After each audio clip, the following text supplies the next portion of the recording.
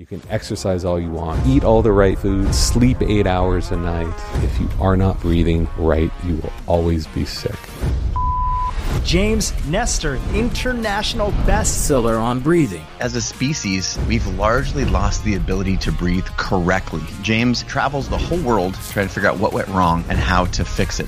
99% of the people are breathing dysfunctionally. And they don't realize the damage they're doing to their bodies and brains by being this way. Look at the way we sit all day long, the way we sleep, the way we eat. The modern world is conspiring to make us sick. Diabetes, asthma, metabolic and autoimmune issues, anxiety, even ADHD. Experts said it is 100% related to your breathing at night, especially. Really? Bad breathing habits are a recipe for disaster, which is what has happened for so many kids today. So if you're a parent and if you can hear them breathing when they're sleeping, this is a big red flag. But I believe that everybody can become a good breather, and these steps are free. We can do this while we're seated here. So the first thing is to...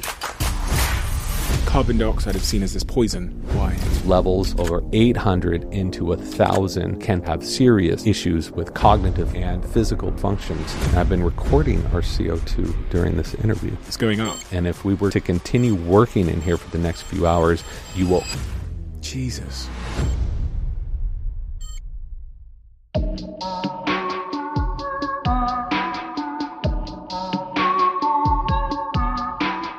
James, of all the things you could have committed your life to, you could have committed a decade of work and effort to, you decided to commit it to the subject matter of breath and breathing.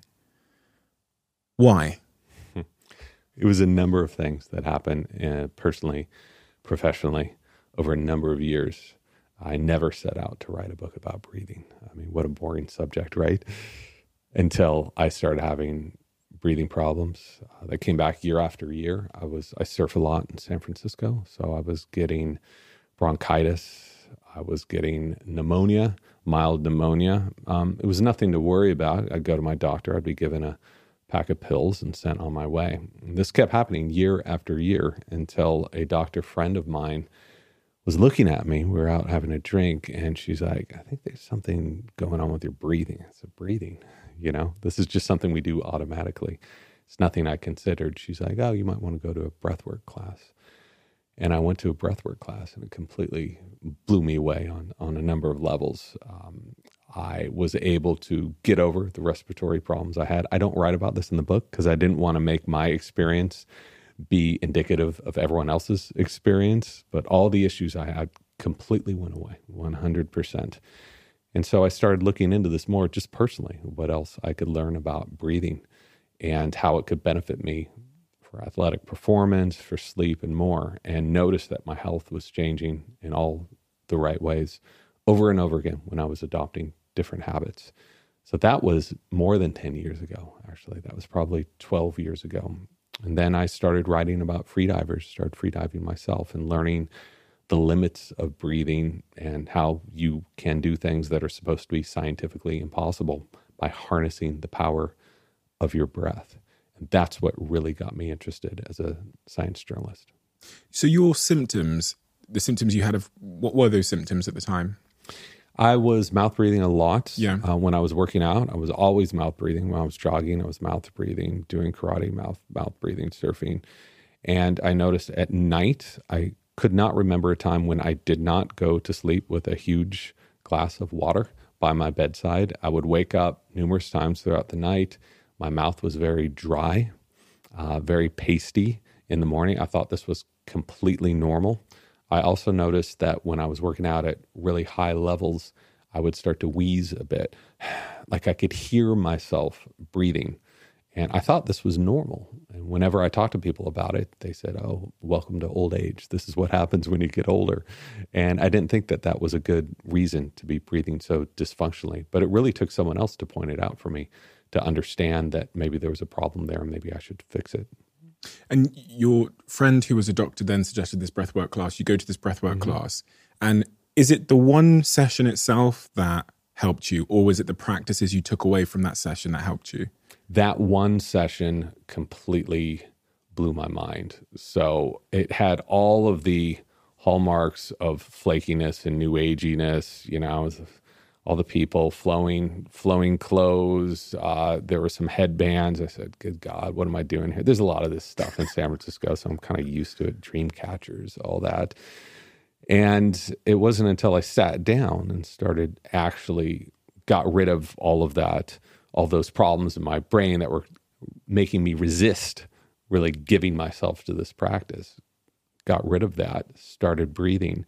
And I write about this at the beginning of the book, but I completely sweated through my T-shirt. It was not a warm room. It was quite cold in there. Sweat through my T-shirt. There's sweat marks on my jeans. My hair was sopping wet. And this was from sitting in a corner of a cold room, just breathing at this certain pattern. So it obviously released something in me. And when I mentioned this to doctors, I went back, they said, oh, you had a fever. Oh, the room was too hot. Oh, you were covered in blankets. All of that was false. There was something else deeper happening. And they didn't understand it from their medical training. So I tried to get answers elsewhere. And that's what I spent years doing. You spent years doing, I mean, your book on the subject matter comes out almost a decade later. Mm-hmm. So in hindsight now, you have those answers on why you sweated through your clothes and why you had that physiological reaction. What is the answer? I do not have opinions as a science journalist. Oh, really? I am a filter. So my job is to talk to absolutely everybody. And especially when doctors tell me, oh, don't talk to those people. They don't know what they're talking about. Those are the first people I'm going to talk to. So I talk to everybody and try to synthesize what I've learned, the truth according to all of these different cultures, all of these different ways of learning, and put that in a book that the general public can understand. So I have my own personal views on it, but I try to keep my personal views out of what I write. And then the sort of next significant, I guess, catalyst event that was an inspiration point for your work was in 2011. As you say, you went and covered the free diving championship in Greece. Mm-hmm. What did that experience add to the inspiration cloud that would then form the book? What did you learn about the nature of breath from that? Yeah, it's so funny. As you go through life, there are some experiences that you have no idea that you are opening a completely different door, and you're just going to be walking through that door for the next decade. So that's what happened in Greece. Didn't really know anything about it. Go out there and just have my mind blown. I mean, you have these people who are at the surface of the water, take a single breath of air, one breath, and dive down 120 meters on a single breath of air and come back up 5 minutes later and go and then get out of the way for the next competitor. So you watch them, the water's very clear there, right? It goes down, visibility is 150 meters. You watch them just disappear into nothing, the size of an ant, and then completely disappear into the ocean and come back. And I said, my God, there's so much we don't know about breathing and also about the limits of the human body. I want to learn more about this. I want to experience this as well. Not diving down that deep, but I want to access more of what I've been given, because I think we've been sold pretty short on what our limits are and what we should be doing and shouldn't be doing. But I think our bodies have much more potential than that. When I was reading through your book, you describe breath as a pillar of health, which is a pretty big statement to make. Because when we think of pillars of health, we might think of, exercise or diet, but breath hasn't been considered a pillar of health. I think, to be honest, for the first 29 years of my 30-year-old life, I purely viewed breath as this thing that just happens unconsciously, that is inconsequential. And it's only in recent times, because your work has influenced some people very close to me, that I started to second guess that. Where do we stand as a society at the moment when we're talking about the majority of people in terms of our view of what breathing is and the role it plays? And then I also want to understand why that's wrong. Because as I said, I thought of breathing as just this thing that happens. Mm-hmm. And it was quite unnerving to understand that view has potentially been impacting me in profound ways without me knowing it. Like you said, I've been pointing at the wrong thing. I've been thinking I need some pills, or I just can't sleep, or someone might think they're an insomniac or whatever. But you make the case quite profoundly that breathing is much more than an unconscious act that we just do without thinking about. Well, breathing is something that just happens, and how wonderful that is that we've evolved to not have to think about every breath we take, right? That would be a real problem. But that doesn't mean we can't take conscious control of our breathing and then elicit different effects from our body. So we have adopted habits according to our breathing from our environment, from the way we sleep, from our mouth structure and more, that are not the best habits to have for breath. So the reason why people spend so much time doing breath work and rehearsing slower breathing, lower breathing, breathing through the nose is to reset a natural habit so that you don't have to think about it. I mean, I don't want to have to constantly be checking in on my breath throughout the day. I want that to be automatic, but that takes a lot of time to get back to that healthy state to make it unconscious. Where do we get these bad habits from? And because I think, surely my body, I'm the product of, several, thousands, gazillion years of evolution. Surely my body is doing it correctly by default. What is changed that is causing me to do it incorrectly? Your body is not doing this correctly by default. What has changed is this modern environment is conspiring to make us sick. And I don't think that that is an exaggeration at all. If you look at the way we sit all day long, if you look at the way we work, if you look at the way we eat, if you look at the way we sleep, of all the pollution, noise pollution, air pollution we're surrounded by, this is why we are so sick. It is the environment. The human body is so well equipped to live a healthy life, which is why indigenous cultures, the few left, they don't need to go to a cardiologist or a pulmonologist or a dentist. They have straight teeth. They breathe perfectly. They don't have all of these problems that we have today. So these are diseases of civilization. The vast majority of problems we contend with, we have created in the last few hundred years. And one of the problems with breathing is that our facial structure does not allow us to breathe in a healthy way anymore. And it did hundreds of years ago, and we know that from the skeletal record.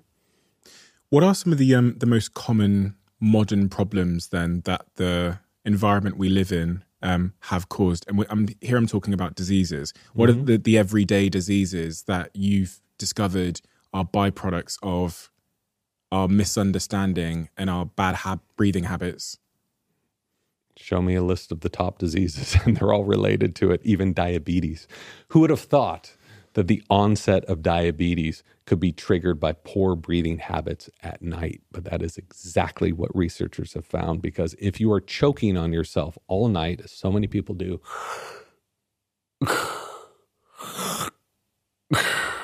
you aren't resting, you aren't entering stages of deep sleep, which means your body never restores and your body is going to break down. So researchers have known this for 50 years. There are scientific studies showing this over and over again. So that's just with diabetes and metabolic issues, autoimmune issues for the same reason. You're constantly breathing like this, stooped over. You're causing undue inflammation to your body. You're causing nervous system dysfunction. You're in that sympathetic state, which after a while will trigger a bunch of autoimmune issues. So many of these things not exclusively are related to breath. They are exclusively related to diet, exercise, sleep, and breath. You can eat all the right foods. You can sleep 8 hours a night. You can exercise all you want. If you are not breathing right, you will always be sick. And I heard that 6 years ago by a researcher, and I believe it more now than I ever have. At the very start of your book, you test these things on yourself. Mm-hmm. You did an experiment, which I found really, really interesting. I think that experiment has actually stayed with me for a long time, and then it's impacted me in the gym a lot. Every time I'm on that bloody treadmill, I'm thinking about what I read. But why did you want to do that experiment on yourself, and what was the experiment? I didn't want to do this experiment on myself. I really did not want to do it. No one else was going to do it. Really? There had never been a human trial of nasal breathing versus mouth breathing for this amount of time. And I was talking to Jayakar Nayak, who's the chief of rhinology research at Stanford, the top of his field. And I said, we know what happens to animals when they breathe this way. We know all the deleterious effects of mouth breathing on kids, on adults, on old people, on sleep, on athletic performance. Why can't you test this? Let's get a big group of people and test this. He said, it'll never happen. We're not going to find funding. And he thought ethically there would be problems doing it because he knew what damage could be caused by becoming a mouth breather. And so after all this, I just kind of gave up. And then I had an idea. I said, well, what if I did it? And what if I got one other person? We will sign up. We'll sign whatever waivers. And we did it. It's just 2 people, but that was the maximum we were allotted. And he said, okay. But he had no money for it. So we had to pay for this experiment at Stanford, which was not the cheapest thing I've ever paid for in my life. But I wanted to know. I'm writing about mouth breathing, writing about all the problems. I'm writing about my subjective experience of how it transformed my life becoming a nasal breather. I wanted to see that experience dictated and documented in data by machines. And that's why we did it. And how did it go? Terribly. It was awful. So just to let people know, this was an experiment in which for 10 days, we had our noses plugged up, right? Yep. And then for another 10 days, we had all of that stuff released from our noses, and we were almost exclusively nasal breathing. Everything else in those 10-day periods was exactly the same. We ate the same foods. We walked the same number of steps. We exercised the same. So exactly the same. And we did scientific studies and took a bunch of data before, during, and after. We were collecting data 3 times a day as well, looking at what was happening to our bodies, our sleep, our inflammation, and more. And we knew this wasn't going to be pleasant, but I didn't know it was going to be this bad. Like, it was really, not trying to be over dramatic, but it was awful, awful.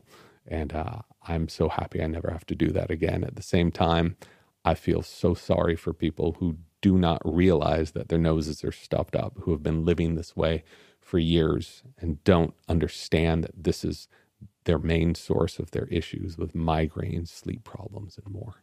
I could see it in you when you described it as being awful, that you're almost teleporting yourself back to that chapter. I could see it in your face. But little PTSD from that still. It was bad. When you say bad, what do you mean specifically, as in?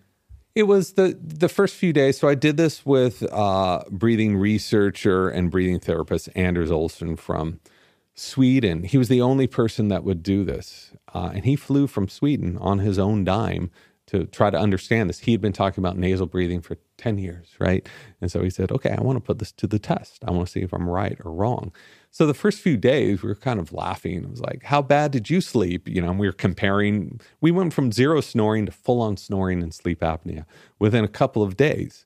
And so we were comparing and kind of showing off how sick we were. But then after about a week, we still had 3 days ago, like, I wasn't able to sleep at night. And I was dreading every single night going to sleep because my mouth was so dry and my sleep was so bad. I was so tired after sleeping 9-10 hours a night. I was so tired, and the data proved that as well. So it got really bad by the 10th day. We were in really bad shape. And again, I want to mention, like, so many people, especially during allergy season, are plugged up for months at a time. And they don't realize the damage they're doing to their bodies and brains by being this way. How many people are breathing incorrectly, in your view? How many people, if they went and did a practice, or they had the understanding that's in your book and that you speak about, do you believe would have better overall health and well-being if they made a change to their breathing? By taking simple steps, I believe that everybody can become a better, what is considered a good breather. And these steps are free and they're available for everybody. If you look at the percentage of the population who is breathing dysfunctionally, I've heard different percentages from different people, respiratory therapists who do this all day long, to elite trainers of Olympians, they say 95 to 99% of the people that they see are breathing dysfunctionally. So it's basically everybody. Some people, obviously, there's a curve to that. Mm-hmm. There's an asthmatic with panic attacks that is breathing very dysfunctionally. And then there's an athlete who can push through the pain and win that competition, but is still breathing dysfunctionally. So there's an arc to that. We all sit somewhere on that spectrum. We all do, yeah. And I'm not a perfect breather. You're not a perfect breather. Like, it's hard to find a perfect breather, just like it's hard to find someone that eats perfectly every single meal. And that's probably not the person you ever want to hang out with anyway. You referred to tribes there and people that are not living in our environment. And also, you talk a lot about breathing as a lost art. Mm-hmm. I'm so fascinated by, I think I've spent the last couple of years really fascinated by how our ancestors lived their lives and how they did things.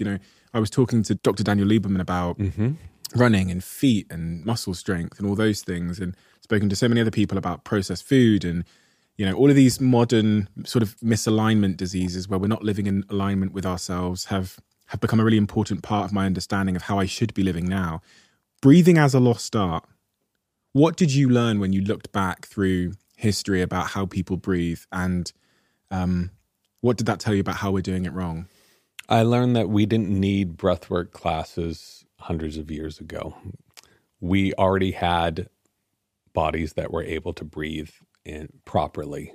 We were living in an environment that supported healthy breathing. I love Lieberman's work, by the way. I've learned so much from them, including a lot of this stuff on scales and breathing. Mm-hmm. So I learned a lot from him. So, people say, well, how do you know that? We can't go back in time. What you can do is look at indigenous cultures, which is what Lieberman and so many other people have done. And they found they don't have problems with their feet. They don't have problems with their backs. They don't have heart disease. They don't have asthma. Why is it that Mennonites, these are these groups in the U.S. that live this very traditional lifestyle, right? So some people say that asthma is genetic. So Mennonites and Quakers who aren't around any technology, right? They have 0.5% of their population has asthma. Meanwhile, in the U.S., 10% of the population has asthma. So obviously the environment has so much to do with our health, and it absolutely affects our breathing for all the things I mentioned earlier.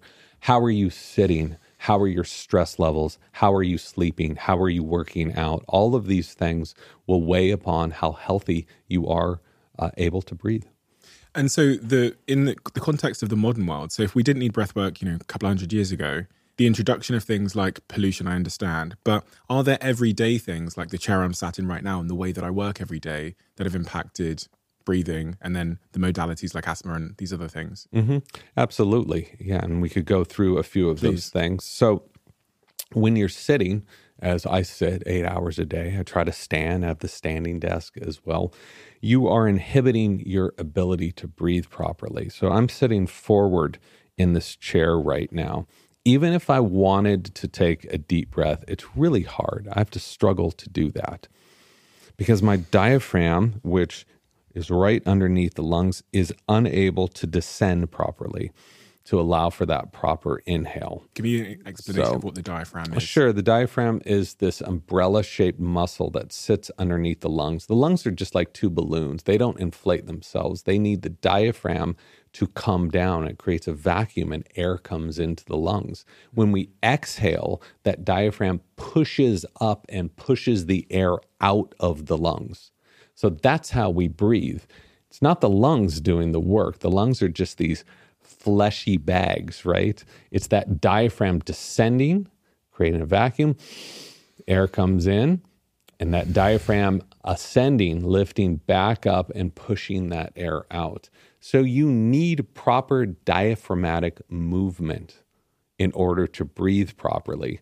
When our bodies aren't allowing us to do that, when you're sitting on a bus or sitting on a plane for 12 hours at a time and you're seated like this, you aren't able to breathe properly. that means you're only breathing into your chest. You aren't accessing all of this other area. If you're just breathing into your chest, you have to breathe way more breaths. The reason is so much of that area you're bringing that air into does not participate in gas exchange. It does not soak up that oxygen that's in the air. So most of us spend most of our days like this. Slumped over in the chair, like, yeah. And breathing like that. We can live this way. Doesn't mean we're healthy. We can live on 3 pieces of pizza every day, right? We have enough calories to do that. Doesn't mean we're healthy. So that's the number one thing. You can sit in a chair properly to breathe, right? But it takes some effort. If you look at indigenous cultures again, look at how they're sitting. Look at their spines. Like, it's a beautiful thing. They're sitting in a way that is conducive to proper breathing. Any statue, any ancient statue, look at the posture. The posture is, for people that can't see this right now, the posture is straight up, or is it curved back? It is straight up but relaxed at the same time. It is having a straight spine. I know once you learn this, it makes you neurotic after a while. But that's the first thing, is to really notice how you're sitting. When we get stressed out, when we're answering emails, we're over a laptop. I spend so much of my life doing this. Then we also have a stress response, which further reduces our ability to breathe properly. We start to breathe too much. We start holding our breath. Then we breathe too much. Our posture is like this. So everything is conspiring to make us really poor breathers. And this isn't some far-flung hypothesis I have. It's basic biomechanics of how the body works. The diaphragm part's really interesting to me because you refer to, and many people refer to the diaphragm as the second heart, because it's a muscle that is autonomous to some degree. Like the heart, I don't control my heart. I can control my diaphragm, but when I don't think about it, it kind of controls itself. Is that accurate? Yeah, absolutely. It's an autonomic function. But by taking conscious control of that diaphragm, you can control your heart. You can control your blood flow. And the diaphragm also does an incredible amount of work pumping blood into the heart and pumping lymph fluid throughout the body. So when you see people only using 5-10% of their diaphragmatic movement, which is considered normal now, just moving the diaphragm this much, their hearts have to work so much harder to just pump blood. And their bodies have to work so much harder to pump lymph fluid, which you need to get rid of all that waste, right? The body likes movement. These fluids need to be moving. So just by taking a slightly deeper breath and exhaling a little more, you were able to help your heart rate out, which is why your heart rate will start to go down after a while. You're able to help your blood pressure in some cases. You're able to pump lymph fluid in more just by taking a slower, deeper breath. And, just look to the animal kingdom for your guidance on this. We don't need any fancy animation to show us what proper breathing is. Look at a healthy dog sleeping. Look at a healthy infant sleeping and breathing. Look at indigenous cultures, how they sleep, how they breathe. You can't tell they're breathing. And that's what healthy breathing is. It should not be perceptible. So when a lot of people hear about healthy breathing, they want to overdo it, right? They want, I feel great. If you look at a monk or someone who's a master breather, you cannot tell they're breathing. It's so soft and so subtle that it just comes in and comes out. That is someone who is balanced. Their nervous system is balanced. Their breathing is balanced. Are these habits we can learn? You talked there about posture and about the diaphragmatic movement and what percentage of the diaphragm we're kind of using and how much that's filling our lungs. Are these habits we can learn? Absolutely. Because even posture feels like it's quite hard to sit like that for. If you start paying attention to your breathing, your posture is going to get better. It is hard to be leaning over like this and take a huge breath. Look what happens to your posture. So form dictates your breathing dictates your form. That was written in the Tao like 1,200 years ago. So once you learn how this proper, slow, deep breathing works, your posture by virtue of that will get better. Would you recommend, because a lot of people do work in offices. I'm one of them. I spend a lot of my days sat down 10 hours looking down at a screen. What would you recommend for us? Well, I think the science is pretty clear on standing desks. Convertible standing desks are really helpful to sit for part of that time, to stand for part of that time. Whenever I'm on the phone, which is often, I'm standing. So I just press a little button and I go back to standing. When you're standing, you're opening up your chest, these intercostals. You're opening up to allow yourself to naturally breathe deeper breaths. So you can do that sitting, but you just look kind of corny, like just sitting like this all the time. So I think that that's a good hack. I think that the science is very clear that every couple hours, I'm not very good at this, I'm trying to get better, go for a walk for 10 minutes, take your call while you're walking around to reset things. But that's just one of many different components, looking at the posture and its relationship to healthy breathing.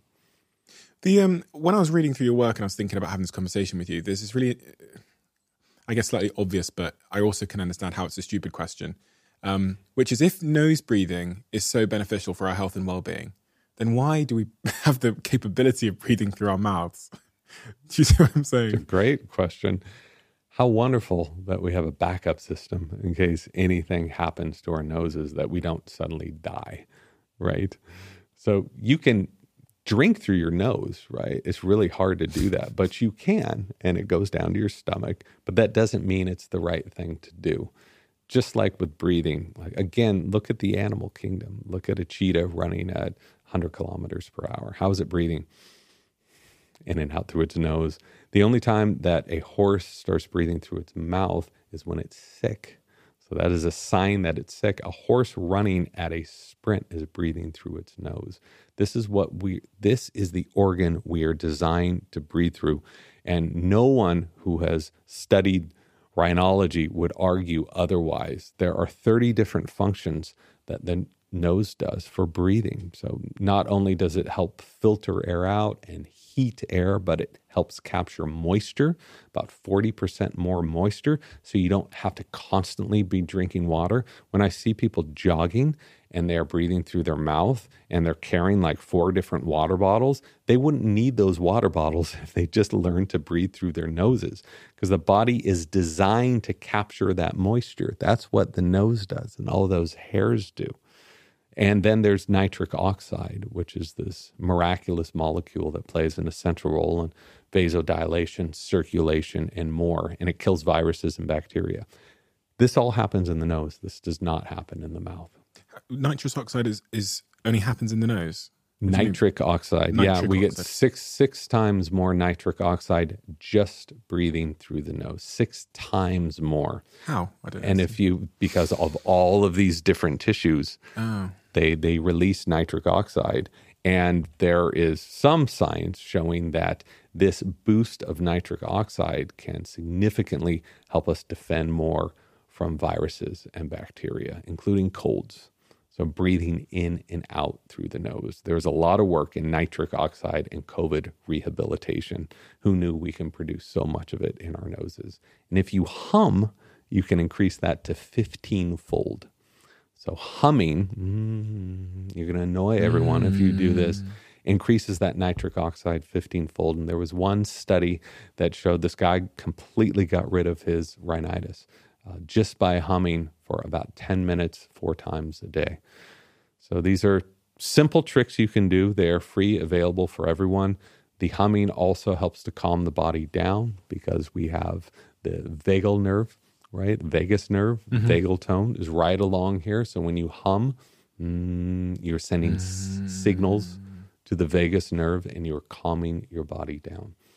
What is humming doing? Humming is stimulating more nitric oxide and allowing it to break free from all of those tissues. So you hum in your nose like, Yeah, and you can feel the vibration there. So somebody sent me this device like 3 months ago that they now have a device for people who don't want to hum that goes on your nose and hums for you. If that's going to help you hum, you can do that. But I've found it's just kind of easier to pick a song you like and hum that. When you talk about the common cold and, flu and infection, did you see a clear correlation between people that had good breathing habits and the common cold? and bad breathing habits? There have never been like a huge study done on that, on humming and nasal breathing and the common, and there never will be, right? No one's going to fund that. I can say anecdotally, absolutely. And if you look at the biochemistry, if you look at the physiology, if you look at all the functions of the nose, you can deduce, it seems very clear to me, that you will be susceptible less to certain viruses, certain bacteria by breathing in and out of your nose. You mentioned COVID there. Mm-hmm. Your book came out right as COVID hit, which is unbelievable timing, I have to say. Yeah.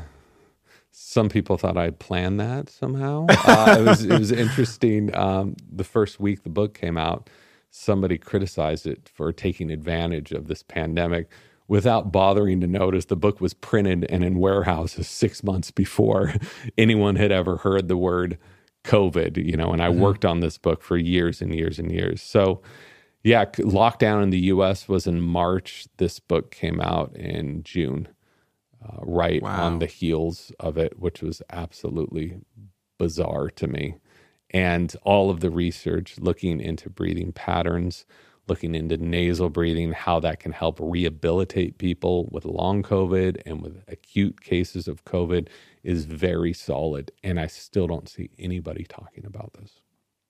What are the most important things that we're not talking about as it relates to things like COVID from your research and your book? I think the most important, well, it depends on who's talking. People in breathwork communities have been talking about, yogis have been talking about, Buddhists have been talking about it. So I think in Western medicine, you come in and your doctor assesses your health, listens to your heart, maybe looks at your cholesterol. They're not looking at your breathing. And this is especially important for kids. I cannot tell you how many thousands by now of parents have written me. Their kids are on all these different pills. None of them are doing anything. They have ADHD. They're flunking out of school. And I am astounded that more pediatricians and more doctors aren't looking into this, because so many millions of kids are suffering because of their breathing is so terrible, and it's been so terrible for so long that their bodies are now rebelling against them. And why are kids breathing in such a way? Because you think of a kid, I think we form these bad habits when we're adults or later on in life, but the thought that a kid has developed such a bad habit somewhere is quite hard to take. See, all roads go back to those skulls, right? And that anthropology and those ancient cultures, right? So these kids are not able to breathe well because their facial development is so retrognathic, which means it has grown so far backwards that their airways aren't able to open up enough. So whenever they put their heads on a pillow, that's what it sounds like. So it is a problem with facial development that we did not have hundreds of years ago. And you can see this. I spent years looking at ancient skeletons, and they did not have these problems. So right out of the gate, we're messed up, right? Our facial function is messed up, and it's making it harder for us to breathe. Add on top of that pollution, bad sitting habits, bad breathing habits, and you have a recipe for disaster, which is what has happened for so many kids today. So I have to ask where that facial issue started and how that is being passed on. Because in my mind, evolution or de-evolution, or whatever the word would be in this case, stopped.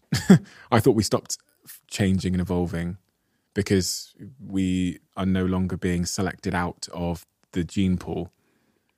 There is no stopping evolution. Evolution means change throughout time. It does not mean progress. So when people use the word evolution to mean we're evolving better and we have these better capabilities, that's not what the word actually means. It's change throughout time, and we can change for better or for worse.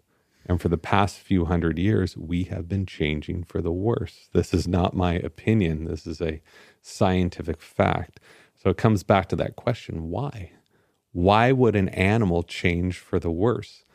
And it goes back to my answer, the environment. We can trace the exact point that our facial structure started growing in this deformed way to make us less susceptible to healthy breathing, to that changed in such a way to make us such poor breathers. And that point is right when industrialized food came into different cultures. So that happened at different times, came in first to England and France, then it spread to Germany, then it spread to, Scandinavia, then it spread through the rest of the world. You can see in a single generation of eating industrialized foods, things that were canned, things that were bottled, things that were baked, things with sugar in it. Single generation, 50% of the population will have crooked teeth that didn't have it before.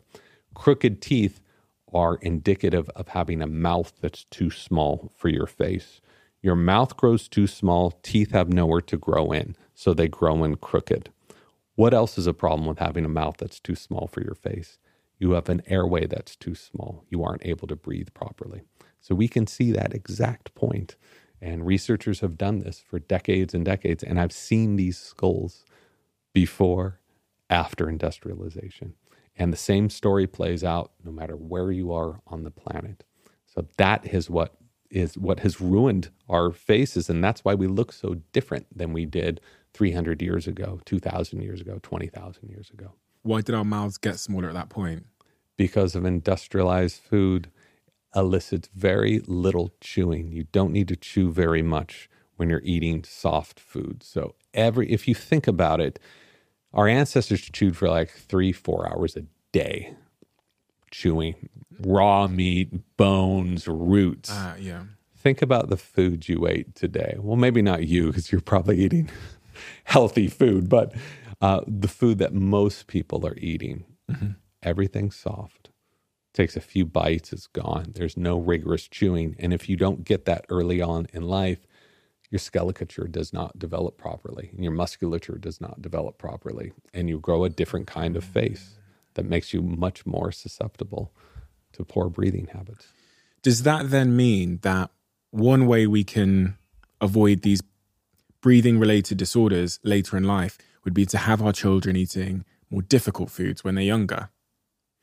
Absolutely. And if you look at the reasons why our ancestors all had these prognathic, really strong faces, these huge airways, it's because they were breastfed for a minimum of 2 years. And after that, they weren't weaned onto applesauce or baby food. They ate adult food, right? There was no such thing as Gerber's back then, a few hundred years ago. They went from being breastfed to eating adult food, which requires a lot of chewing. That's the main driver behind how our faces have developed and devolved in the past 300 years. The point there about being breastfed for 2 years, why is that consequential? This is where I get into a lot of trouble here. So I want to be very, don't worry. I'm going to Do I get in trouble as well? You might, you trust me. So I want to be extremely clear here. Okay. I am a journalist and I go out and talk to experts in the field. These are not my opinions. What I'm telling you is what I have been told by dozens and dozens of experts. And I'm not shaming anyone for feeding their children any way they want. That's none of my business, okay? What I have learned from several experts is the stress and chewing required for breastfeeding will help pull the face out and develop a larger airway. Again, I want to be very clear. I'm not shaming modern mothers. You're under an incredible amount of stress. Bottle feeding, perfectly fine. You want to do that. I think it's great. But that stress, and you think about it, like for 2 years, if you're constantly pulling that face out, the face is going to develop differently, right? So that makes sense to me. But even if a kid is bottle fed, which is great if you want to bottle feed a kid, as long as they're eating healthy food that they actually chew after that, I believe, my personal opinion is you can develop all of that proper facial structure. And you can also use some different orthodontic devices to help push that along, and you will be perfectly fine. What is the difference between the bottle and the nipple? Like in terms of what it does to my... Yeah, see, when I mentioned we're both going to get in trouble here, this is what I was talking about. Okay. I will not visually demonstrate. You can look it up on YouTube, anybody. But it's much easier to feed from a bottle. It requires less stress to feed from a bottle. When you are breastfeeding, it is much more activating for the infant to have to glom onto the breast, and the nipple goes actually deep into their mouth, almost down their throat, and it requires more chewing stress. We know this. Okay. Which is why a lot of kids, when they're given the choice between the two, they want the bottle because the bottle's easier. They want more food more quickly. And again, I want to be clear, just because you were bottle fed or whatever early on does not mean you're doomed. Some of this sounds depressing, but I considered it inspiring and empowering to know the science behind this so you can fix what the core issue is. And I'm convinced that kids who are bottle fed can be wonderful, perfect breathers by adopting other habits beyond that. You mentioned hyperactivity as being correlatory to breathing. So if you're a parent and you have kids who are having health issues, even if they don't have health issues, look at how they're breathing at night. This is so important. Look at how they're breathing in the day. If they're breathing the vast majority of their breath through their mouth, you have to fix that. Number one, they will be much more susceptible to asthma, allergies, and other issues later on in life, especially at night if they are breathing through an open mouth. And if you can hear them breathing when they're sleeping, this is a big red flag that you better look into immediately, because there will be so many downstream issues caused by that breathing pattern. Like? This is increased risk of diabetes, increased risk of autoimmune issues, increased risk of asthma, ADHD, and more. So some researchers, this is not my words, this is what they told me. They said there is no such thing as ADHD. What that is sleep disordered breathing.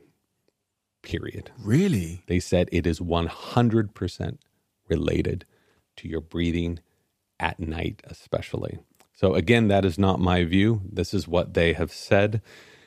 I think that's a bit of an exaggeration, but I don't think it's too far to say the vast majority of those issues, if your kid has sleep apnea or is snoring, are caused by that. They are not sleeping well.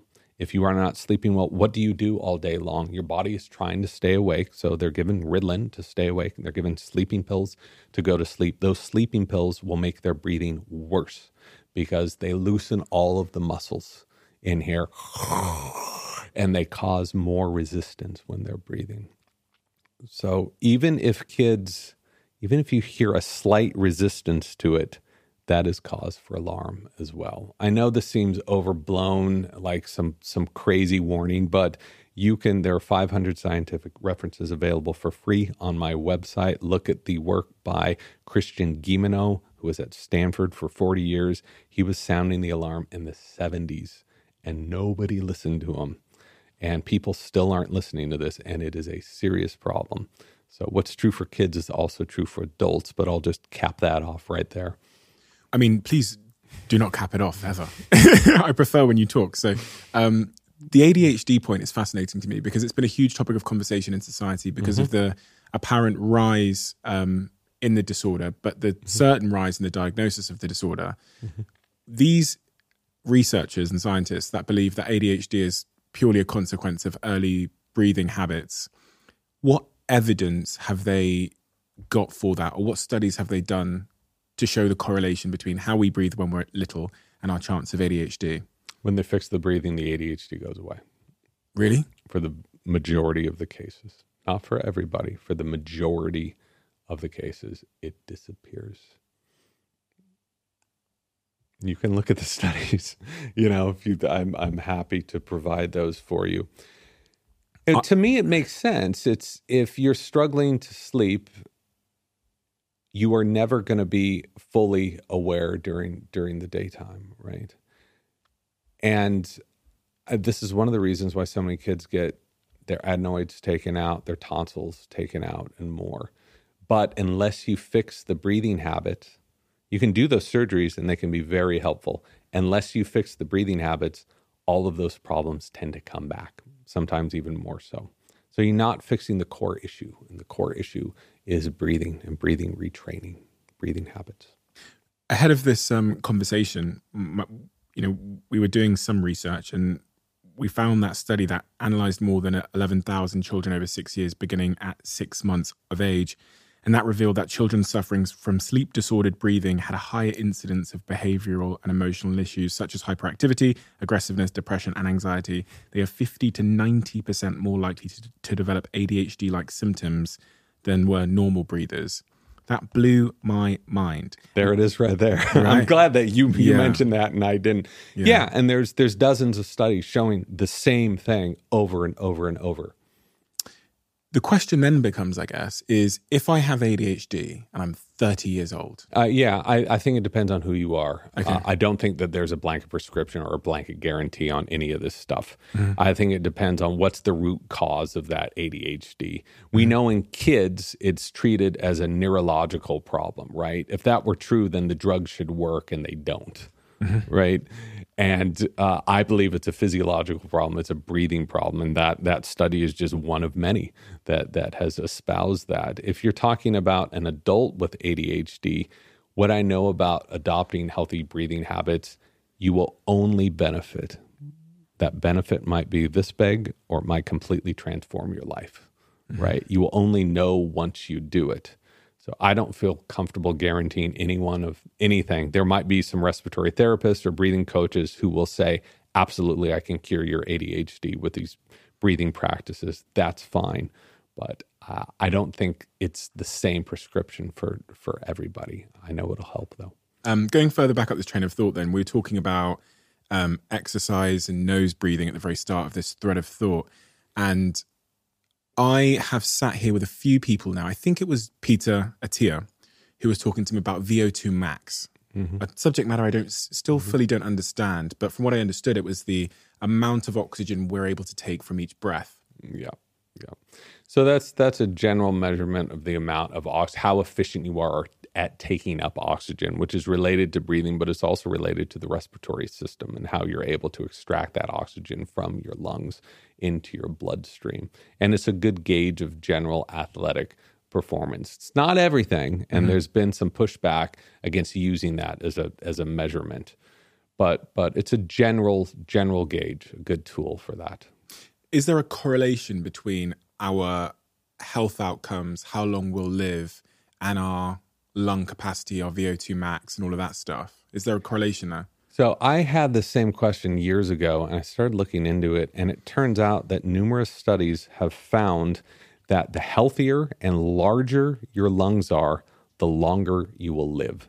That is the greatest indicator of lifespan, was lung size and lung health. The greatest indicator of lifespan. The greatest indicator, according to these studies. The Framingham study looked at 5,200 people over the course of 70 years, and they found that the people who lived the longest had the largest and healthiest lung function.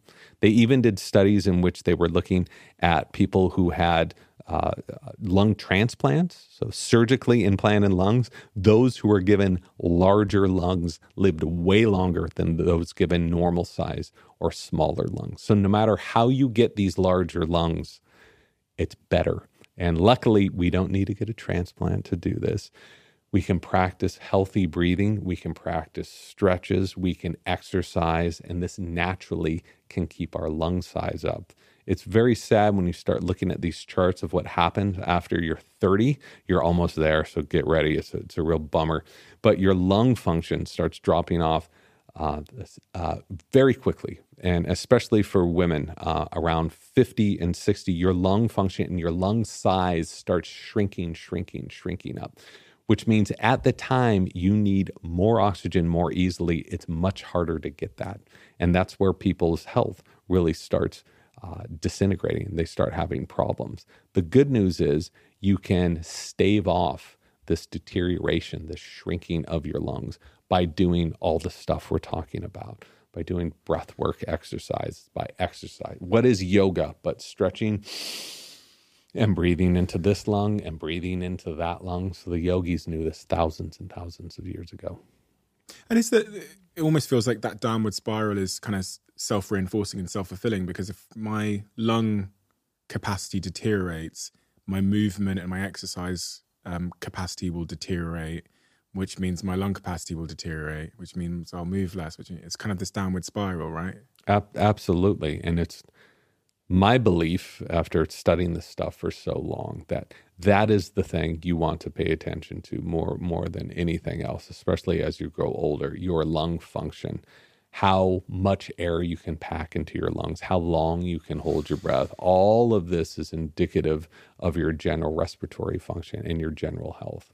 So that little hint of using a breath hold every morning to see where you are physically and mentally, I think is good. They've used it for thousands and thousands of years, and now it's coming back. This is something that a lot of these longevity experts aren't looking into. They're looking into nutrition and exercise.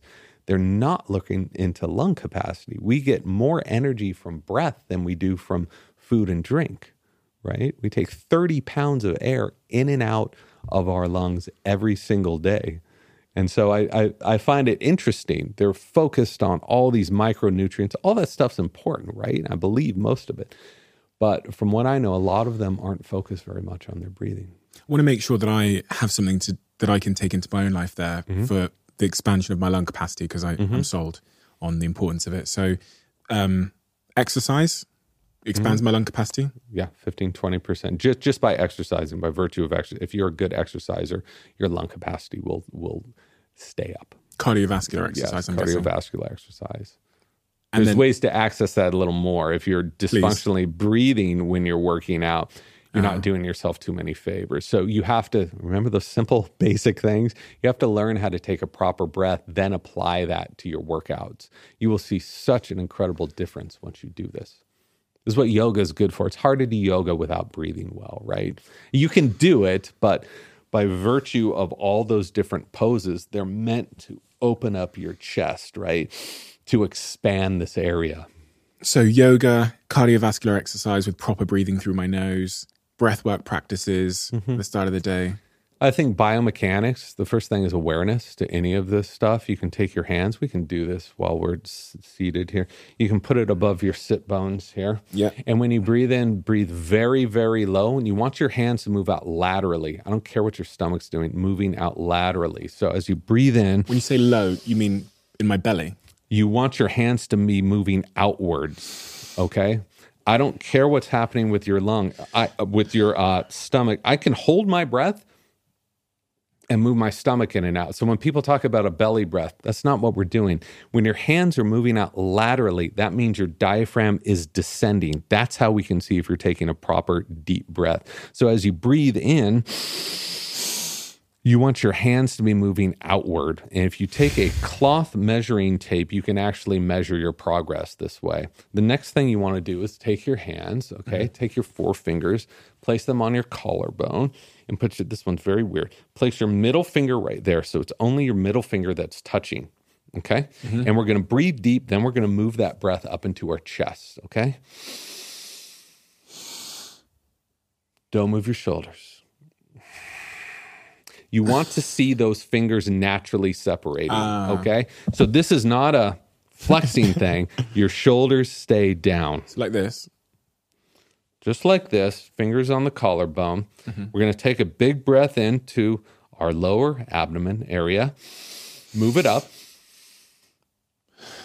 And you want your chest to be expanding outward. The last thing we want to do, take your hands and put them, especially you need to do this. Take your hands, put them around your neck. Yeah. I want you to do that same breath. You should feel zero tension in your neck. There's none of this going on, okay? It should feel soft and supple. So let's take that belly to the chest breath. If there's any tension, do it again until there's no tension.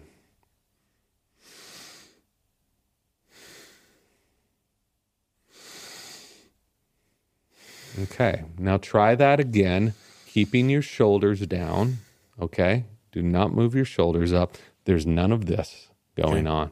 You're very soft, very relaxed. Take your hands above the hip bones. When you're breathing in very deep, those hands should be out like this, like wings, okay? And you're going to breathe in deep, and those hands should be moving out laterally. You will start to feel those organs getting compressed. That's good. You want that. Then you can move it up one more time. So we're going to start low, and we're going to move that breath up to the chest. Keep your shoulders down. Try it again. Keep the shoulders down. There you go. And those fingers should be separating. So this is something that you can check in if those hands are moving out laterally. If those hands are separating on your chest, you are taking a proper biomechanical breath. And that's what you need to focus on. And you'll notice once you start learning how to access these different areas, you start applying this to working out, and your performance will tend to go up. You'll be less exhausted at the end. You'll just feel better all around. So we should expect our chest to kind of move outwards as we breathe in. You want to see your chest moving outwards because most of your lungs, the expansion is in your back, but some of that is going to be happening. This is not a pose that you want to do like this, right? You should be very loose, very limber. And when you breathe in, you want that air to fill all the way up there, but you want to start low first. That means the diaphragm is descending. Most of the air that is soaked up from the lungs and that gas exchange happens at the bottom of the lungs. So you want to be able to access the bottom of those lungs. Is there a certain way that because when you say you want to start by breathing at the bottom, how do I know? So the symptom of me breathing at the bottom is it coming out, my sort of, what do they call this? My abdomen coming outwards on the sides. That's right. Because everyone calls this a belly breath. So people do this with their belly, but you can move your belly independently of your breathing. Yeah. This is a way that you can't cheat. So a tape measure is good. And if you get an inch and a half, that's pretty good. But you can work that up. And if you see really good breathers, people have practiced a lot of yoga and done it the right way, they can have this massive expansion. And this is what ties into freedivers. Freedivers are the experts at accessing every square inch of their lung capacity to fill it with air.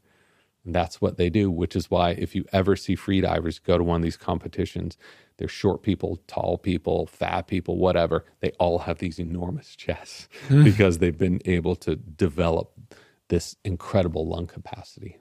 One of the things that I think causes shallow breath is this kind of constant state of fight or flight, stress, anxiety, screens, social media. And it's funny because whenever people would have been listening to this podcast and heard you talk about breath, and they would realize that they were probably at that exact moment doing really shallow breaths. You talk about these free divers who are able to extract, 90% of their diaphragm or more, where you said we use roughly 10%. We use about 10% and oftentimes less than that, the average person. What is the correlation between like stress and breathing? And also, I'm talking now about like the everyday angst of life. Mm-hmm. So we've talked about the skeleton, we've talked about anthropology, we've talked about biomechanics and posture, but something else that ties into this, you're 100% right, is psychology, is your brain. So how you breathe affects how your brain works, affects your anxiety, but your anxiety also affects how you're breathing. So again, it's another one of those circles. What happens so often is when we're at work, we're so sensitized to threats and to fear that we overreact when something happens. Even though it's not threatening our life, we get a nasty email from a friend or a email from the boss that's disappointed at the last project you did, and we get stressed out, right? And so what is the physiological response to stress is we clench up, we hold our breath, and then we breathe like this. And we hold our breath again, and we breathe like this. You think about thousands of years ago when we were out in the wilds, what would we do if there was a threat approaching? You'd hold your breath to be silent, and then you breathe too much to get your respiratory system ready to either fight it off or to run away. So we're having this same response in our day-to-day lives now because we're so oversensitized to it. So researchers have different names for this. They call it email apnea or continuous awareness. I mean, there's an academic name for it, partial attention syndrome. I prefer email apnea, easier to remember. No matter what you call it, it's the idea that when you're in the office place, you're breathing dysfunctionally because of this constant stress loop. And they've found, there were some NIH studies on this, they've found that breathing this way can have long-term damage to your health, high blood pressure issues, all the things we had talked about, metabolic dysfunctions and more, which makes sense because you're just constantly in this loop of fear and threat and stress. So the quickest, most effective way, way more than drugs, to take control of this stress is to take control of your breathing. And this has been documented time and time again. So when you notice you're breathing this way, you stop. What I like to do is breathe 2 breaths in and then an exhale. Looks like this.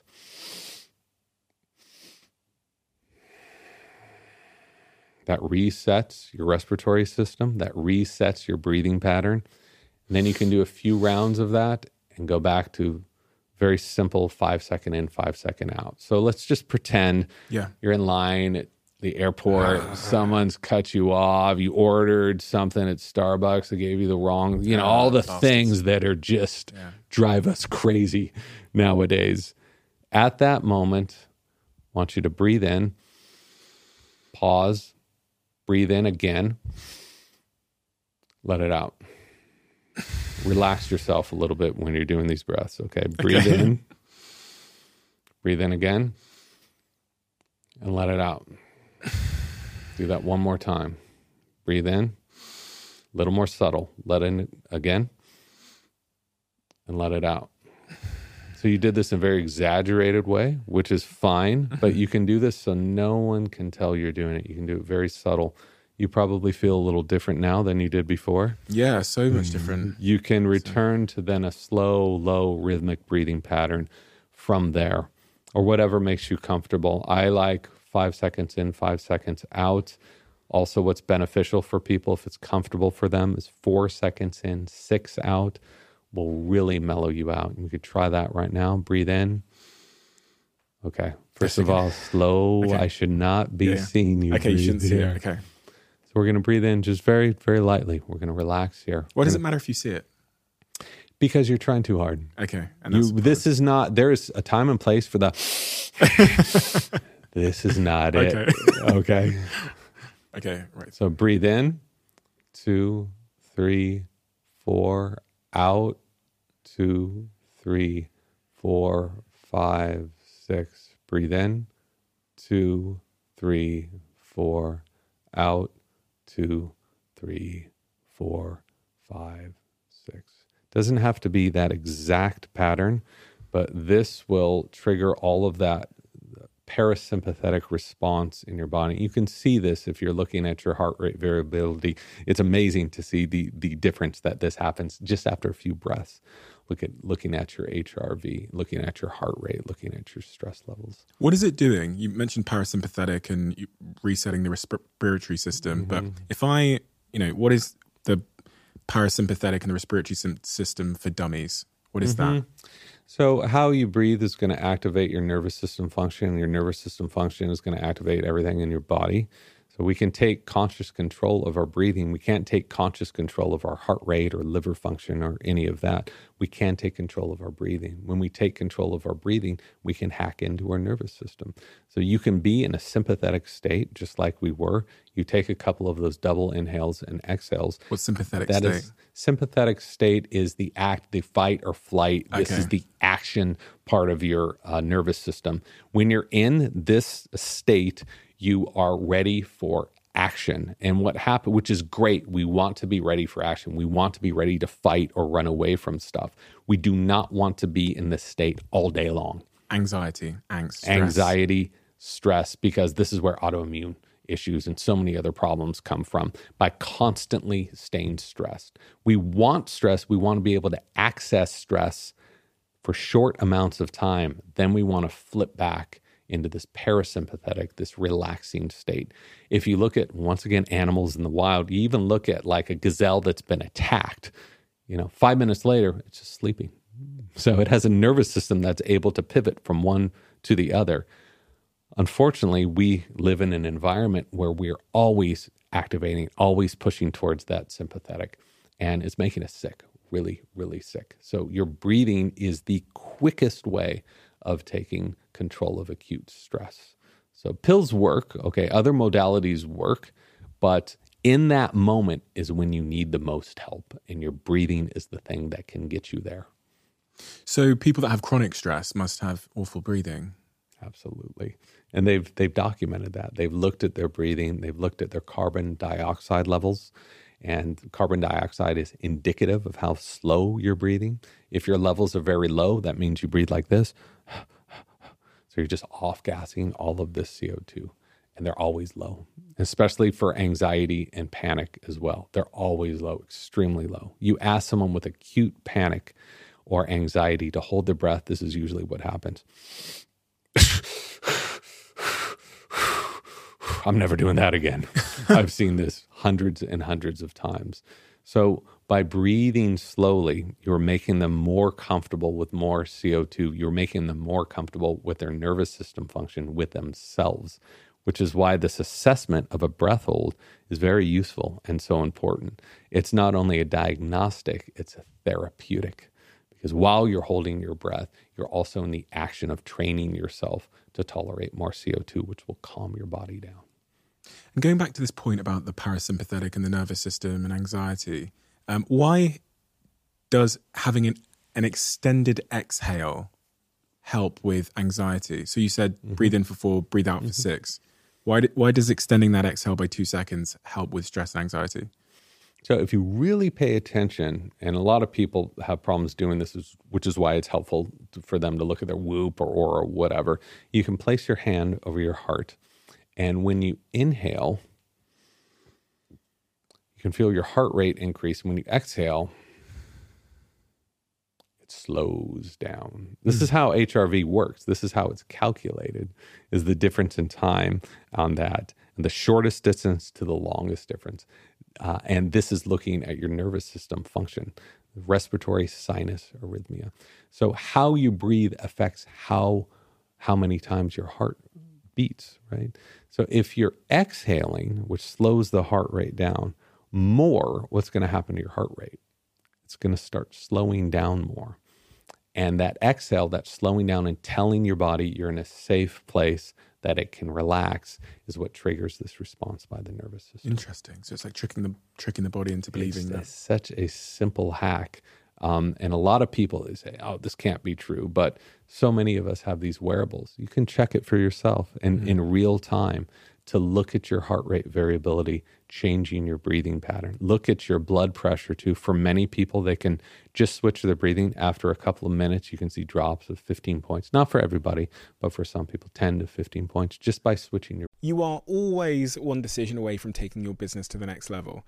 And a decision that's helped me to transform my business is moving over to NetSuite, who I'm excited to say are a sponsor of this podcast. If you don't know already, NetSuite is the #1 cloud financial system, bringing accounting, financial management, inventory, HR into one platform and one source of truth. It's reduced IT costs because it lives in the cloud, so you can access it from anywhere. And the cost of managing and running multiple systems because it's in one unified business management suite. My team and I don't have to worry about tasks being manual and clunky. And it means that I can be more efficient and to focus on more important things like bringing you the best episodes and guests on this show. So I become one of the 37,000 companies that have already made the move over to NetSuite. NetSuite has extended its one-of-a-kind flexible financing program for a few more weeks. So head to netsuite.com/Bartlett for a free product tour. Back to the episode. Breathing. Well, we talked about the pandemic earlier on in COVID. One of the big conversations you must have seen playing out was that masks are bad for us because it's like trapping carbon dioxide inside the mask, which is making us sick. I even see people having this conversation right now online in the wake of the pandemic. They're saying, these masks that we put on kids, they've caused sickness and illness in kids. Carbon dioxide is kind of seen as this poison. What is your POV on all of this? Oh man, this is even more controversial than the whole breastfeeding thing, but let's go there. Okay, so Surgeons and dentists have been wearing masks for 100 years. They're able to function just fine. They wear good quality masks, and they wear them when they need to be wearing them. There are several studies that support if everyone wears a mask and if everyone is wearing that mask properly, it does seem to stem some transmission of COVID and other viruses. That's the truth. Now let's look at the other side. We've been telling people that social distancing, at least in the US, after 6 months of social distancing, which absolutely worked, they said, no, now you can go out as long as you're wearing a mask. Did that do anything to stem the spread of COVID? From what I see, no. So there's a number of problems. Most of the masks that people are wearing are terrible quality. They're filled with chemicals that you are inhaling, and they're causing a lot of health issues. Okay, that's number one. Second one is most of us are wearing them improperly. We're not wearing them in the right way. The third one is people feel this sense of comfort that they're actually protected wearing this mask, which is not the case in many situations. And this is because I've done my own research looking at carbon dioxide levels in indoor environments and have found these places that we were told that we could go to and we would be safe as long as we're wearing masks. It's completely not the case. Some of these places had such high CO2 that it meant every seventh breath you were inhaling was someone else's breath backwash, was someone else's exhale.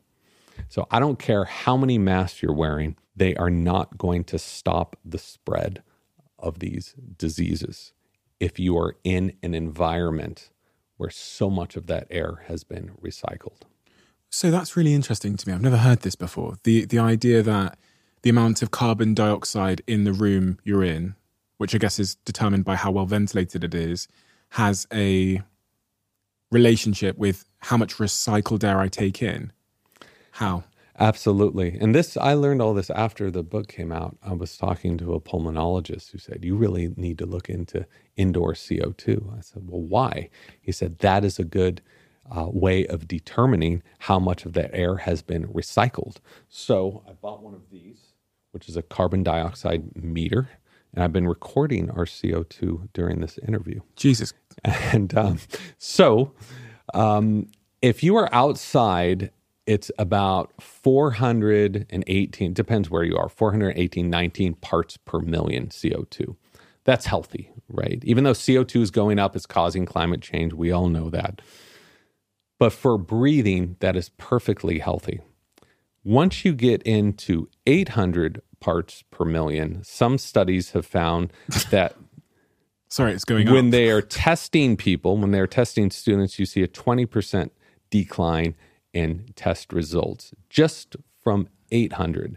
By the time you get to 1,000, you start suffering from things like eye irritation, sore throats, other issues. So we're probably breathing in one in every 30 breaths that I'm breathing in is your breath or the cameraman's breath. By the time you get to 2,500, you're in really bad shape. One in every 17 breaths is a breath you're breathing from somebody else. So we have been told by authorities that we should only worry about levels that are up to 5,000 parts per million. That is completely false. There are over 18 studies that show levels over 800 into 1,000 can potentially cause problems with bone demineralization, kidney calcification, and chronic inflammation. And so just since we've been sitting in this interview, we started off at 700 and now we're at 1,100. And if we were to continue working in here for the next few hours, this could be up to 1,500, 1,700, which has been shown to have serious issues with cognitive function and with physical function. That's very scary. And it's cause for a redesign of this studio because, I mean, putting on the air conditioning, would that help? Because that would No, it's recycling the same air unless that air is coming in from outside. Does that air come from outside? I don't think so. I think it's recycled. And a really scary study I read was a lot of schools are at 1,500 to 2,000. Several studies have found this. They have shown a 50% decrease in test results when students were exposed to air with that much CO2 in it. 50% decrease in test results from 1,500 to 2,000. I've recorded levels up to 4,000 and 5,000 in bars, in subways, and more. Jesus. Yeah, this isn't my hypothesis either. This is something I was told about a year after the book came out, and I've seen a lot of scientific studies since, and I sent some of those to your team just to show that this isn't something I'm making up. The ones you sent to my team, I have some notes here I can pull up. In one study of 24 employees, cognitive scores were 50% lower when the participants were exposed to 1,400 ppm of CO2 compared with 550 ppm during a working day.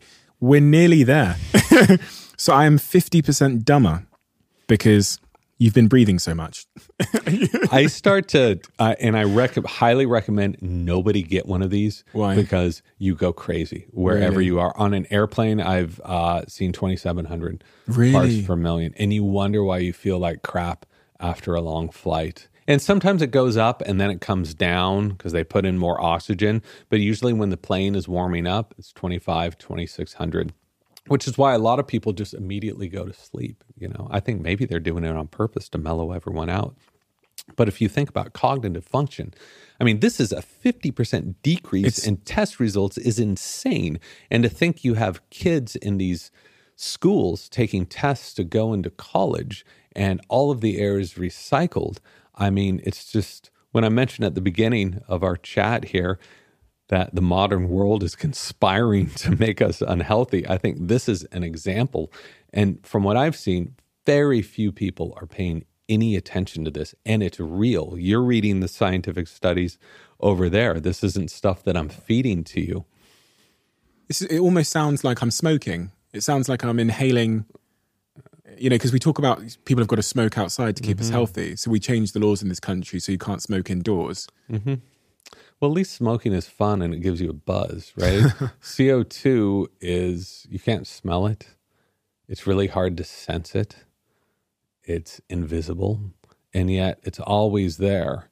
Any outside environment, you don't have to worry about it. But indoor environments, especially in the buildings we've created now that don't have windows, I can't tell you how many hotels, sometimes really nice hotels, I go to open the windows.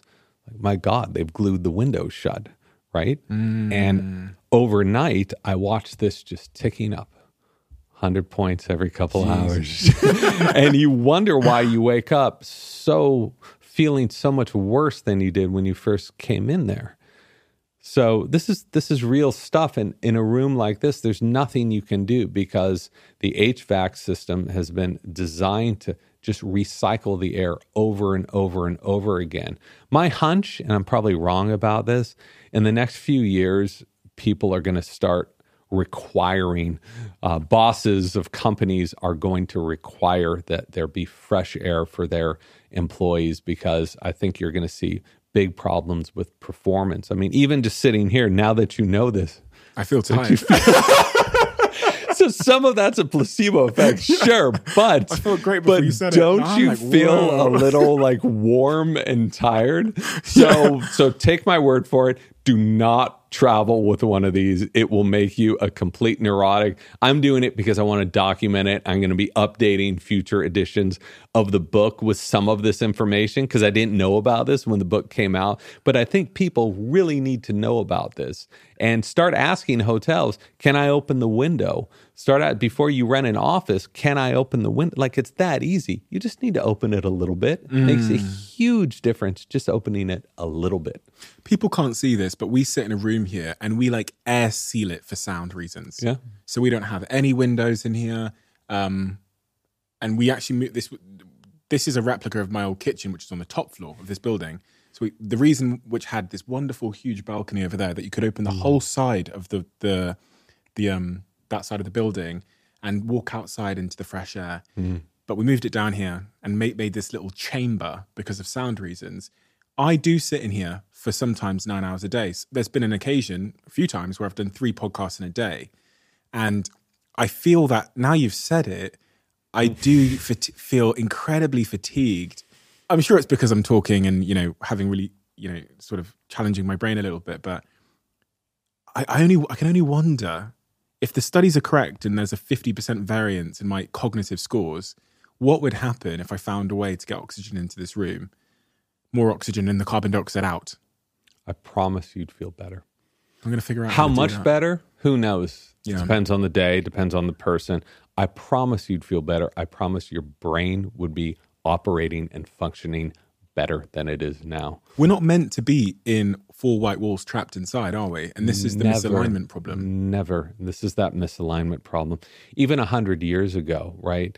Every building had windows that you could open. Even 50 years ago, almost every building had windows you could open. But now the standard protocol is, because it's easier to heat and easier to cool, right? You're creating this bubble, which is why if you go into like a Walmart, one of those stores, there's no windows, there's no anything. You just got blue light in this bubble. You can control the environment much more easily. But what is it doing to people's health? So I'm the guy that asks for a hotel room. Does it have a window? And you get really funny looks until you start traveling with one of these and start reading these studies, and you realize how important it is. So interesting. One of the things that I've really taken from this is when I wrote my book, I always go to the jungle to write. I literally write the book in nature. I've just realized that I'm actually increasing my cognitive performance by going and sitting down by a lake every year and writing versus doing it inside an office. So when I reflect on tasks that require real cognitive performance, honestly, like having an interview conversation or writing a book or any sort of deep sort of intellectual cognitive tasks, it's so important that those rooms and those spaces are well ventilated, or else, and the right light. And so the right light. Those two things I think are very important, and I think we're going to see so much of this changing in our culture soon because people are going to ask for it and they're going to feel the difference. So there's a whole bunch of different reasons why you're thinking more clearly. It's not just the lack of CO2, right, in the environment. It's the natural light. Your nature itself is just so inspiring and relaxing. But this is one component of it, without a doubt. I'm shocked that nobody has ever told me this before. I've never heard about that. No, but ignorance is bliss. Like if I hadn't done this, we'd both feel energized and ready to roll. But I'm the type of person that would rather be empowered by information. I like when people turn the lights on because we go through our lives misdiagnosing the problems we're dealing with. And so for me, knowledge is power because, of course, I've sat in this chair for a long time, and to know that there's a potential to potentially increase my cognitive performance when I'm doing a conversation just by finding a way to get oxygen into this room is profound. Without a doubt. It's a profound advantage. I ensure that will happen. In the morning, when you do this diagnostic of holding your breath, so you get to the hotel room, you do this diagnostic, you hold your breath. Do you time it on a stopwatch? Mm-hmm. Yeah, I time it on my watch. So what this is you can call it a BOLT score, body oxygen level test. You can call it a control pod, call it whatever you want. All it is you take a breath in. We're going to relax. Okay, I thought we were doing a race. I wanted to beat you and become the champion. I'm sure you will. I beat James Nestor at breathing. You're going to take a calm breath in, okay? And I'll tell you what it is, and then we'll maybe do it, which will make for terrible podcast time. You guys can just snip it out. But we're just going to take a calm breath, not a big breath. Calm breath in to that point where it just stops when you're exhaling. You don't push the air out. It just naturally stops, that neutral point. Okay. Just take it. We'll just practice this right now. Take a breath in. Just let the air out. There will be a point where it just naturally stops. Yeah. That's when you start the timer. Okay. On that neutral hold. So you just take a breath in and breathe out. I'm not going to tell you when I'm going to do this, so you don't take an extra big breath. And breathe in again. Just breathe out to neutral. Hold your breath. Hold it.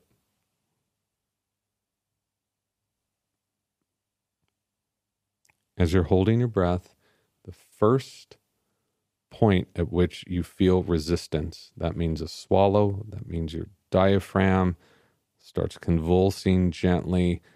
That means you feel a buildup of pressure at the back. You have to be honest with yourself. This is not a maximum breath hold test. This is the very first point that you feel some palpable discomfort. Then you go back to normal breathing. So you won't be doing yourself any favors if you're cheating past that threshold. Okay. Yeah. So good. So what you want to get to is 40 seconds. And when you return to breathing, the way that you know you've gone too far is when you go. Yeah. Your return should be calm. You're not seeing me return. Okay. There is no effort. So these are good gauges to know that you pushed it too far. Okay. So what you want to be going for is 40 seconds or more to be holding your breath. And you got 40 seconds. I think you pushed it a little too far. Really, yeah. But I was waiting for that point of just feeling a little bit uncomfortable, and then most athletes, even elite athletes, get to 20 seconds when they first start doing this. And they've trained themselves to push through the pain. They compete and they win, but their bodies are not happy, which is why so many athletes peak and then they're a complete mess after they stop competing. That this happens with football players. This happens with baseball players and more. What most people do is about 15 seconds. 15 seconds? 15 seconds. You would be surprised, especially older people, especially people who have respiratory problems. As I mentioned before, people with asthma and panic, about 3 to 5 seconds if they have severe asthma and panic. So you just start to understand how dysfunctionally their breathing is, their CO2 tolerance, their ability for their lungs to extract oxygen, their nervous system, and more. Just because you got a low score, that is just a diagnostic, and it's a starting point to improve your breathing. This is not a competition. Do not compete with yourself. We can get to stuff that is very competitive if you'd like, but this test is just to tune in to how your body is responding. And another warning I want to be very, very clear about. Do not take one number and think you're good to go. This changes in the morning, changes if your sleep is bad, changes if your sleep is good, changes after you eat, and more. So you take these throughout the day, maybe 3 times a day, and after a week of recording that number, you average it. That's your number that you're working with. Does that make sense? Perfect sense. So take it at night, take it in the morning, take it at noon. And just put it in your phone, and then at the end of that week, you'll have your Bolt score, is what they call it. Patrick McEwen calls it that. Can't stop looking at your carbon dioxide monitor, and the more I see it flash, did we just tick up here? Yeah, I wish this was like a stock meter. We'd be in good Jesus, shape. bloody You hell. know. You mentioned asthma there. My perception of asthma, I don't suffer from asthma, so I don't know a ton about it. No point in my life have I been forced to learn about it, or has my curiosity led me there so far. But my understanding of asthma is that people are born with it and then they're given medicine. Mm-hmm. That is the general accepted understanding of asthma, and it's wrong. So some people are naturally predisposed to have asthma, but that is not a life sentence of asthma. And the idea that a 3-year-old, a friend of mine, his kid has asthma, is given albuterol, is given all these different drugs. They're taken out as adenoids. They're taken out as tonsils. No one's looking at his breathing. I asked my friend, I said, how does your kid breathe at night? He's like, oh, he snores all night long with an open mouth. How does he breathe in the day? His mouth is constantly open. I said, nobody mentioned that. Nobody mentioned that. So I don't go for, unless you've got a genetic neurological disease, right? I don't go for this argument that diseases that come on that are diseases of civilization, that we are stuck with these diseases our whole life. We certainly know that's true with diabetes. Who thought that diabetes is actually reversible? Type 2 diabetes is reversible by adopting a different diet. It is there's a company called Virta, and this is what they do. They reverse diabetes. The same thing is true for asthma and anxiety. That's my belief. At minimum, you can reduce the symptoms. If it really works out well, you won't have any symptoms at all. And I can say this now because I've talked to dozens and dozens and dozens of people who suffered through asthma For decades, they weren't able to go outside and play as a kid. They had to stay indoors. They had to stay locked up. Their breathing was terrible, who now have no symptoms of asthma by taking control of their breathing. Seems impossible. There's a number of different clinical trials showing that the effects of healthy breathing, showing exactly what these effects of healthy breathing can do for asthmatics. That 3-year-old, your friend's 3-year-old. Yeah. Can you play out that story? What was the end of that story? He called me up. He's like, you know a bit about breathing. I said, a little bit. You know, what can I do for you? He told me what was going on. He's like, they're taking out their adenoids. They're taking out this kid's tonsils. He's 3 years old. They're taking out the kid's tonsils at 3. And adenoids, because they think that that is the root cause of his asthma. This will allow him to breathe better. But what they don't realize, what they didn't mention, as I mentioned earlier, if you just take out adenoids and tonsils, but don't fix the underlying breathing dysfunction, all those problems come back. This is true with asthma. This is true with sleep apnea. This is true with snoring and more. So you have to fix that core issue. So I hooked him up with a very well-known breathing therapist and he's now, this just happened last week. I said, I'm not going to argue with your doctor and your surgeon. Maybe your kid needs all these things taken out immediately. I will argue with the comment that he's going to be on oral steroids and bronchodilators for the rest of his life. I said, I don't think he's starting off on a good foot at 3 years old. So he's now, and I'll let you know how it goes. But if what happens to him happens to the hundreds and hundreds of other people I've heard from, you can reduce the symptoms and in some cases reverse them entirely. You mentioned tonsils. It just perked my curiosity because thinking back through my childhood, so many people have their tonsils taken out. Yeah. And now I reflect on that through the frame of misalignment and ancestors and stuff. I go, why would we be cutting something out of our body? That must be a misalignment problem of sorts. That must be a symptom of the environment we live in not being right for the human body. That's my guess. Why would a part of the human body that's taken millions of years to evolve to this certain function just all of a sudden be of no use in the past 40 years? You have to start to ask that question.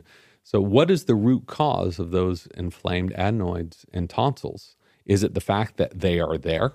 And that's the problem? Maybe for some people, genetically, right? That could be the issue. But what's causing that inflammation? You have to answer that question first before you're going to fix it. And just going into a 3-year-old to their mouth and starting to rip things out, my personal opinion is that that's a really bad idea. I would go through a bunch of different methods to see if you could improve the core condition first before you revert to that. Surgery is great. I know people who have had their breathing absolutely transformed by doing nasal surgery. It works wonderfully for so many people. But I would try to see what you can do with your natural body first. So interesting. I told you my partner, she's got like a deviated septum or something, which means that breathing, you can always hear her breathing through her nose, pretty much all the time, especially when she sleeps.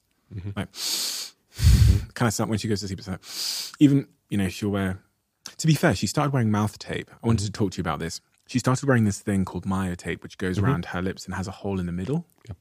Yep. But having that myotape round her mouth, when we looked at her Whoop scores in the morning, really interestingly, her heart rate was flatter than ever. So usually what you'd see in her heart rate is kind of these like spikes upwards throughout the night. So sometimes it might spike up to 60 or 70. But with the mouth tape round her lips, which it kind of keeps your mouth closed throughout the night, her heart rate, super flat, her wake events, down, her sleep efficiency, up. I hear this every day.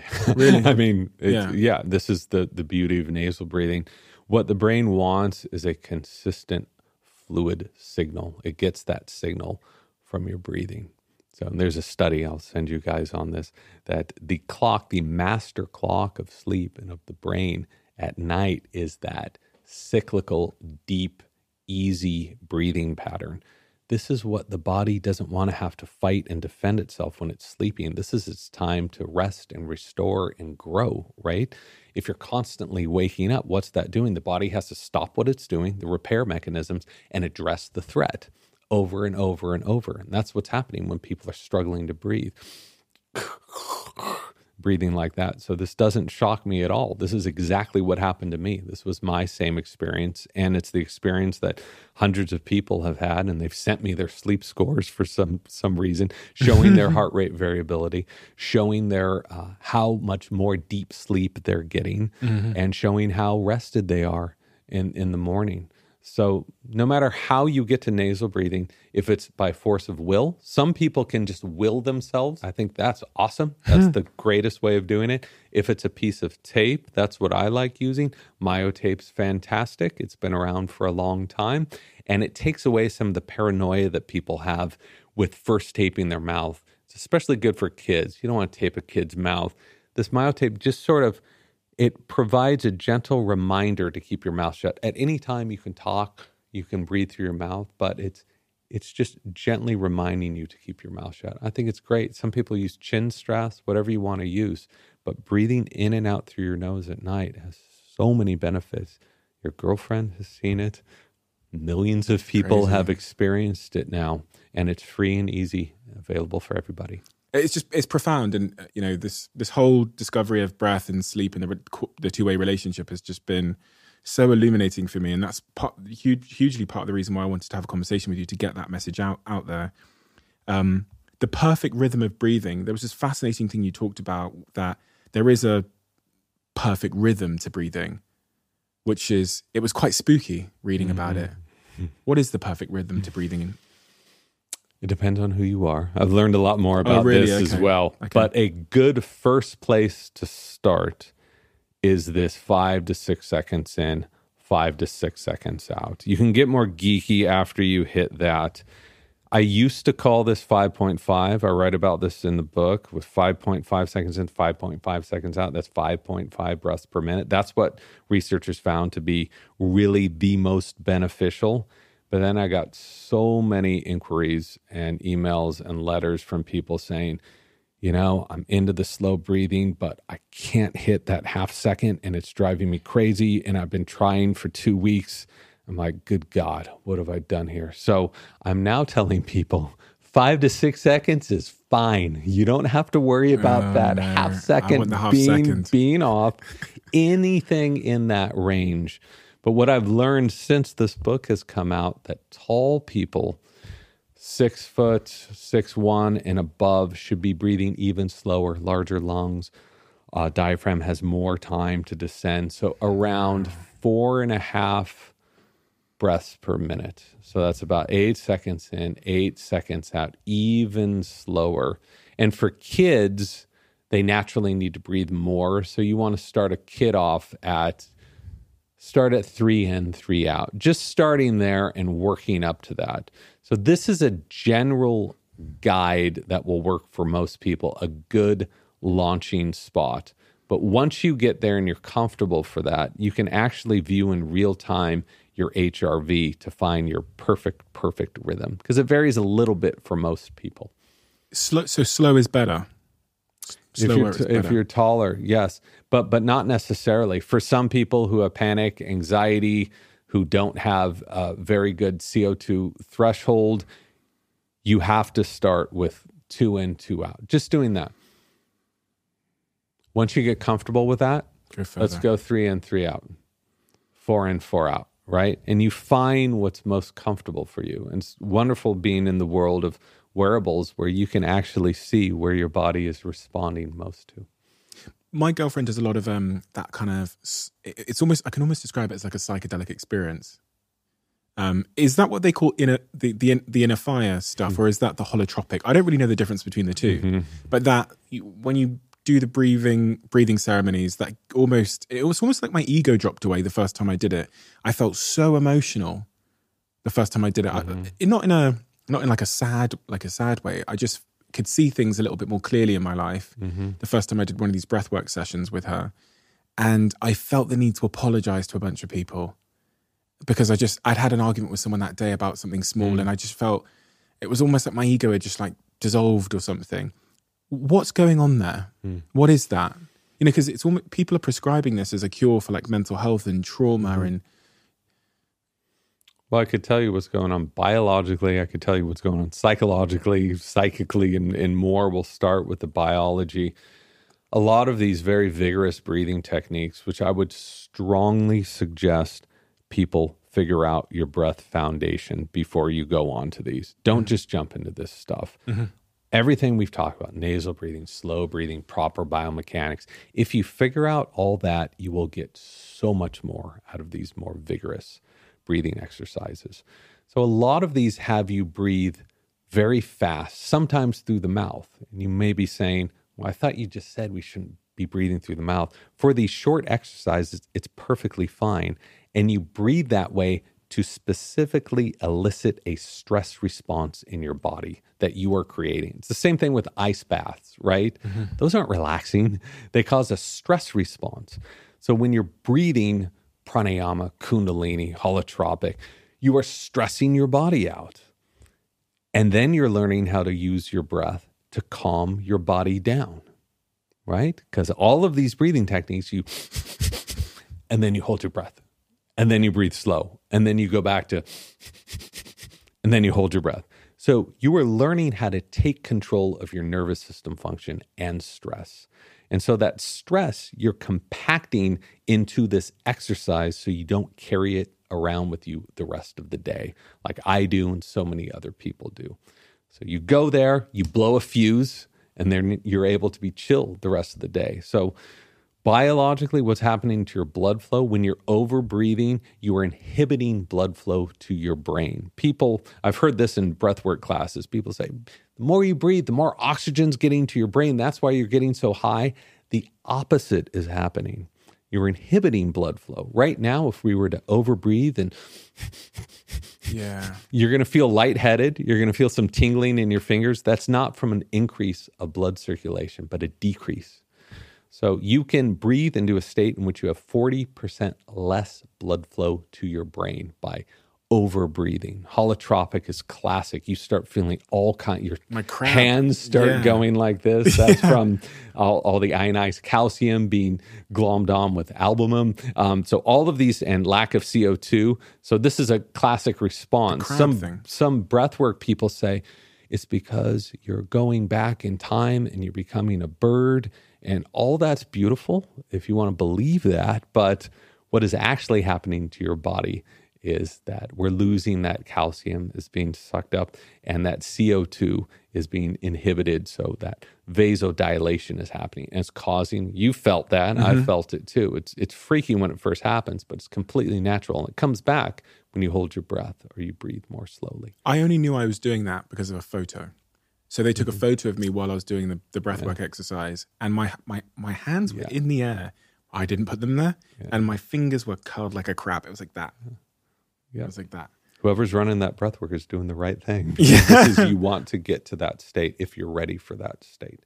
So that's what's happening to the brain and the body. You are denying yourself oxygen. You are stressing yourself out so that you can live without that stress after that class. Sorry, so how is it getting the stress out of me though? The same way that a cold bath is getting the stress out of you. The same way that going to a gym for a half an hour or an hour, you're getting the stress out. The same way of going to a yoga class for an hour, you're like, I feel so relaxed, right?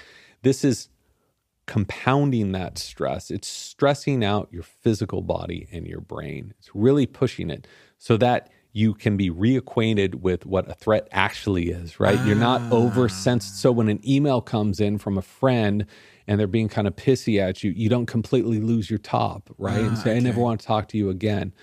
And I think that's one of the reasons why after that class, you just went, whoa, I have a better perspective on what stress is, how I should be treating other people around me, and how my brain should be feeling, that relaxed feeling that you have. So it's harder to quantify psychologically, especially psychically or spiritually, what's happening. That's a very personal experience. However, I will say, having done a lot of this intense breath work, this vigorous breath work, I've seen people absolutely transformed by it. They do it one time, then they come back the second time, they're a little better at it, and they get rid of a lot of luggage, psychological luggage. People go through some real stuff when they're doing it. I think it's beautiful because this is something that we're doing completely naturally with our own bodies that we have access to. There's nothing exogenous about it, right? You know, this is something that we're commanding inside our nervous systems. So that's something I think needs to be explored a lot more. I tried numerous times to get into an MRI machine. I wanted to do blood work. I did one study, which was not in this book, in the hypoxia lab at San Francisco, one of the oldest hypoxia labs. And it freaked out the researchers so much that they really didn't want to be a part of it. So because my hands did that thing, okay, right. And they were pulling blood, and my CO2 was so low that, you know, they wanted to put me into the ER. I said, no, I feel great. I said, this is what it's supposed to be doing. But they want to see everything consistent all the time, right? They see these big dips in CO2. They see this stress. They associate that with serious illness. They don't realize when you bring it on yourself, it's something that you can help to master. And so I hope that more research will look into what happens to the brain during these vigorous breathing exercises, because not a lot has been done. But I know it's very beneficial for people. And there's been several studies showing just how beneficial it is for depression, for anxiety, even autoimmune issues and more. Of all the things we've discussed, what is the most important thing that we've missed that is pertinent to breathing, health, well-being, and, you know, daily practices? What is the most important subject matter that we've missed in this conversation? I don't think it's necessarily that we've missed anything. I think it's the importance of sort of doubling down on a point I've tried to make a few times is you don't need to pay for this stuff. You don't need to read a bunch of different scientific articles to know that breath is a healing and very nourishing modality. This is something that's available to us all day long, all night long. So you can just focus on these simple things, get good at those simple things, and work up from there. Ultimately, I would love if people finally were able to work up to go to these big breathwork, powerful sessions, because I don't know anyone that's gone to one of these and hasn't really gotten something out of it. I think you're I went to you're living proof of that right now. I'm an ultimate skeptic as well. As am I. That's the nature of my job. So just adopt these simple things, and I will say a final word. Breathing dysfunction is a serious problem, especially with kids, especially for adults as well. So take this seriously, fix it, and I think you'll really see the benefits from that. You're here in part because you're doing a BBC Maestro series, aren't you? I am. My team told me. Yes. Which is very exciting. So that Maestro series, have you written it yet? Do you know what it's? I am in the midst right after this. Okay, great. Okay, write it up. Yep. And I'm presuming it's going to be on some of the subject matter we've discussed. It will be. It's a basic guide and toolbox of exactly what to do and when and how to improve these conditions. But it also contains 90% of this book was thrown out, right? Because I didn't want to have a 600-page book. So I'm able to slip in all this other stuff that was thrown out, and some of this more mystical, some history, but a lot of science as well. James, I could talk to you forever about this. I really, really could. Your way of articulating the points and the research you've done is so captivating. But I can see our carbon dioxide is ticking up. So we're getting close to 30 minutes. Just in that time, about 170 points since the last It's so funny. I feel like I'm like, a little bit like all of a sudden. I am going to buy one of those things, though. We have a closing tradition. Okay. Which is the last guest leaves a question for the next guest, not knowing who they're going to be leaving it for. The question left for you, very simple. What is it that drives you to be the best version of you? Curiosity.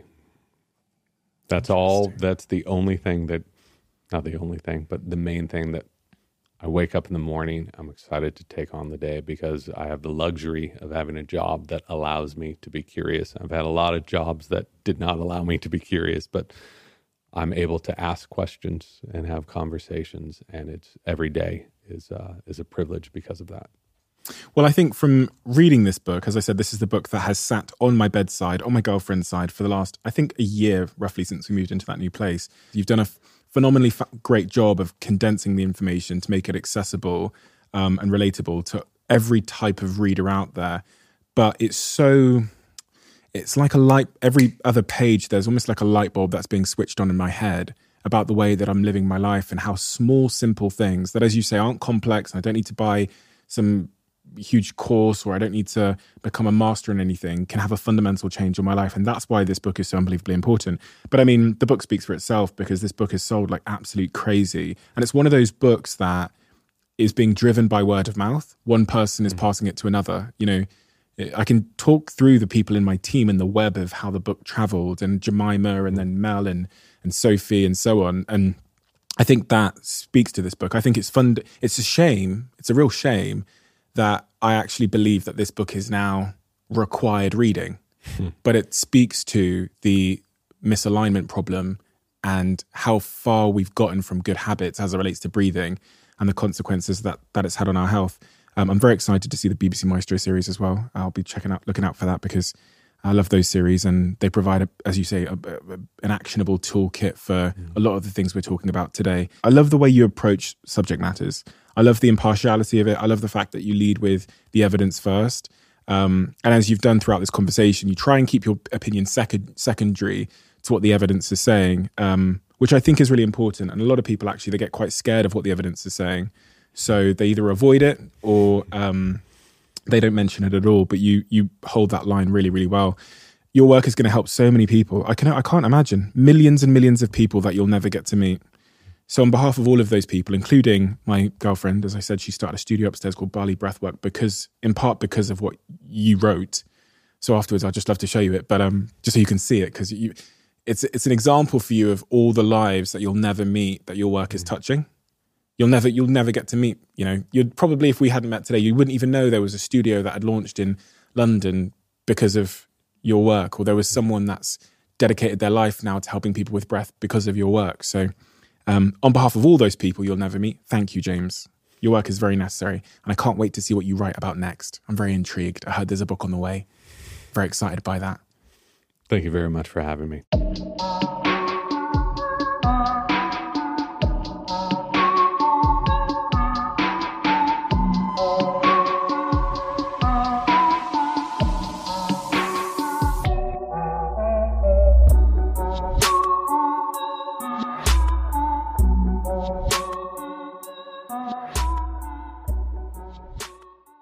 You are always one decision away from taking your business to the next level.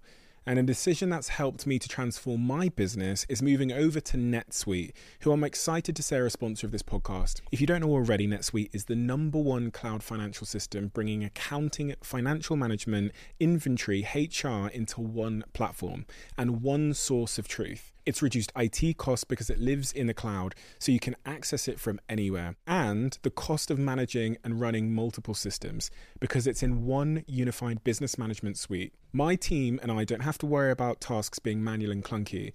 And it means that I can be more efficient and to focus on more important things like bringing you the best episodes and guests on this show. So I become one of the 37,000 companies that have already made the move over to NetSuite. NetSuite has extended its one-of-a-kind flexible financing program for a few more weeks. So head to netsuite.com/Bartlett for a free product tour. Back to the episode.